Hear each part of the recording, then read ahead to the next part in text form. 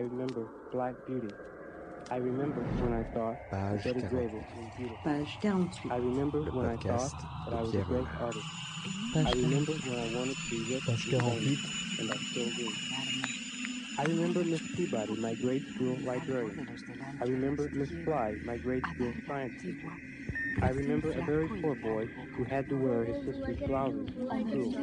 I remember Easter. Once upon a time, there was L'étrangère rôdait autour de la maison. Elle a tourné son visage vers le mur. Sa mère est grande devant la fenêtre. Sa mère masque la lumière. Qu'importe les visages qui viennent, ils passeront. Luce retourne à son étrange songe. Mademoiselle Solange, cette fois, n'a pas osé rentrer. Elle a voulu alerter le médecin, mais il lui a recommandé de laisser faire. La varienne n'a-t-elle pas déjà soigné madame grâce à ses herbes ? La petite a dû prendre froid. C'est normal en début de printemps. Et puis, dans le fond, est-elle bien faite pour l'école, cette enfant ? Allez, ce ne sera pas une perte pour personne si elle ne sait pas que 2 et 2 font 4. Il a ri. Mademoiselle Solange s'est sentie bafouée. Personne au village n'a donc jamais cru que cet enfant apprendrait à lire ni à écrire.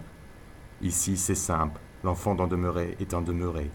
Il n'a rien d'autre à en faire qu'une bonne servante, peut-être un peu moins gourde, puisque, dit-on, elle a l'air plus gracieuse, cet enfant. Mais quoi ? On ne va pas se mettre Martel en tête. Il n'y a rien d'autre à en faire. Rien. Page 48. Le podcast de Pierre Houellebecq. Page 48.